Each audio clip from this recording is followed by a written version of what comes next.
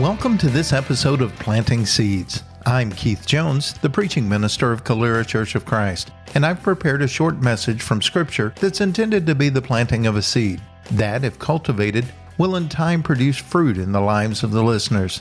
Now, let's get started.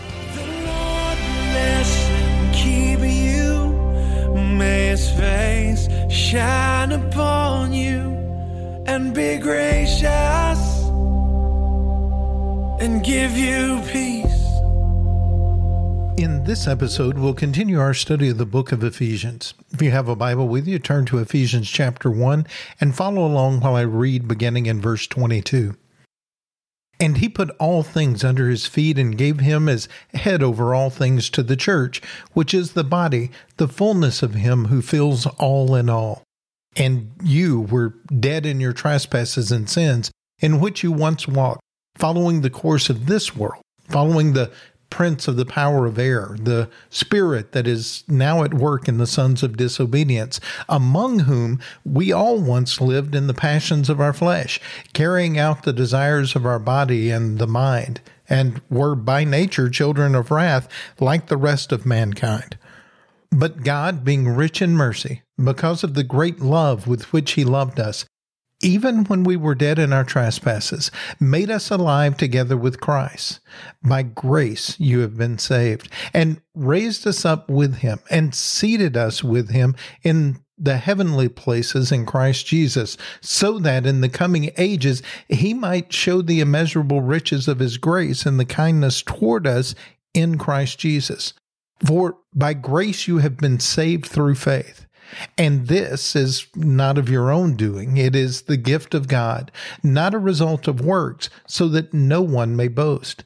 For we are His workmanship, created in Christ Jesus for good works, which God prepared beforehand that we should walk in them.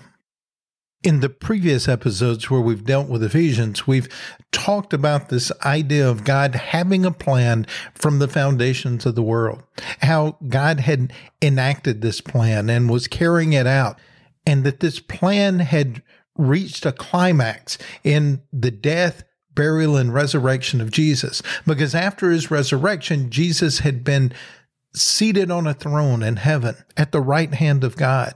And as we read in this passage, everything has been put in subjection to Him. But as we continue reading into chapter 2, Paul's setting up a contrast. He starts talking about the prince of the power of the air, the spirit that is work in the sons of disobedience. And so there's this contrast at work. Because of it, some people have even said Jesus isn't king now. This prince is in charge, and Jesus is going to be king sometime later. That doesn't seem to be exactly what Paul is saying here. Paul has been making the point in chapter 1 that God's plan is in effect, and it is perfect, and it is being completed just as He designed it. But as chapter 2 starts off, he lets us know that not everyone is experiencing that. Not everyone is seeing that. That's because much of the world is in active rebellion. Most of the world is doing things according to their own mind and their own desires and their own thinking, and following a different kind of spirit than the one that God promises His believers, the Holy Spirit that we talked about in our last episode. These people who are rebelling against God and God's plan are actually bowing down to a different king. And Paul calls it the ruler of the powers of the air. This phrase seems to convey that the power at work is not confined by any physical borders. It's something that is in the air, so to speak. It's not confined to a particular region. He could be talking in general about the wicked hearts of men, or he could be talking about Satan himself. But either way, he goes on to describe how that's playing itself out. Rather than following God and His plan, following the Messiah, Jesus, as king, they were living in the passions of their flesh and carrying out the desires of their own bodies and minds, which was having the natural effect of destroying them. Paul even said that those people he was writing to used to be in that condition, used to be following that Spirit rather than the Holy Spirit that they were given when they believed the good news. What Paul is doing here is setting up a contrast between those who accept the reign of God from heaven through Jesus and those who are stuck in this world and following the course of events within this world, giving in to their own physical desires. Paul says that people's behavior is being directed by one of two forces, either the heavenly force from God, the Holy Spirit, or a worldly force, this spirit that was at work in the sons of disobedience. One led to obedience in God, one led to disobedience.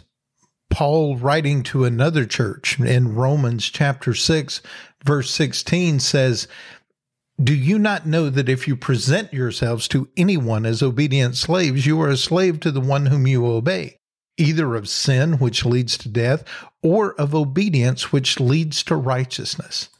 In Romans, he says it very succinctly and directly. Here in chapter 2 of Ephesians, he's making the same point. We will either be a slave to our own passions and desires, or we'll be a slave to God. Jesus himself says we cannot serve two masters. According to Paul, the foolish thing is following that spirit that's at work in the world rather than following the Spirit that's at work in heaven. Because everything has been put under the feet of Jesus. He has been given authority over everything. He is in absolute control. So to serve another spirit or another prince rather than Jesus as king sets us up for disappointment and destruction. The passage says that all things are subject to Christ. When we look around and we don't see everyone obeying Jesus, we sometimes think, well, maybe Jesus isn't in control yet. Maybe he's not king yet. But Paul's point is that we are all subject to his judgment, even if we're not in submission to his will. Just because we don't obey him doesn't mean that he is not the judge and Lord over us. It would be similar to me driving down the interstate and choosing not to obey the speed limit. Just because I'm speeding and I'm not pulled over immediately doesn't mean that the state doesn't have authority to write me a ticket or punish me in some way if they do stop me. As Jesus is Lord over his kingdom, and people are choosing to be a part of that kingdom and living in that kingdom, there are others who will not submit to the will of that king. It doesn't mean that Jesus isn't king. It means that there are disobedient people under the absolute authority of Jesus, and Jesus will be the one who passes judgment on them. All things being subject to Jesus also means that he is the one who sets the standard. He is the one that decides what's acceptable and what's not, what is approved and what isn't. He is the one who decides who is a part of this kingdom and who will miss out on eternity with him when the kingdom finds its fullness, when it is purged of all evil. So as we come to Christ and want to be a part of his kingdom, we have to do it on his terms. We can't live the life we want to live and ask him to be okay with that. We submit ourselves wholly to him because he is Lord of our life, king of his domain. All things being subject to Christ also means that he has the final word.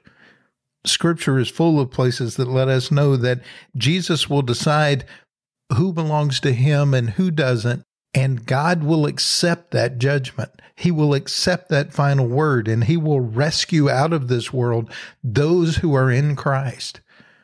Jesus makes that decision. Because his decision is final, he is the one with the absolute authority, even when people aren't submitting to that authority. Paul is saying here, especially when we compare it to other things he's written to other churches, is that we all have the opportunity to live in the kingdom of the Messiah. Just some of us have chosen not to. Some of us are rescued out of that worldly mindset, out of the course of this present world. And we have that opportunity because God is gracious. We are saved by grace. We are rescued because God has done us a favor. He put Jesus on a throne as king and gave him authority over us in a way that rescues us. And that was God's favor to us. Now, the interesting thing is that there is a discussion after Paul says that we are saved by grace that talks about the way we behave, the way we act. Paul says it's by grace you have been saved through faith. It's not of your own doing. It was a gift of God, not a result of works, the things you were doing, so that no one could boast. And then he goes on to say, for we are his workmanship, created in Christ Jesus for good works, which God prepared beforehand that we should walk in them. So Paul says in one verse that what we do, what we've accomplished, didn't contribute to the favor that God gave us. But in the next verse, he says, we were created to do good things, to do good works, and we should walk in them. So what is Paul getting at? Do the things we do matter or do they not? Paul makes the point that we do good things because that is what we were made to do. That's what we were designed for. That is what our Creator equipped us to be able to do.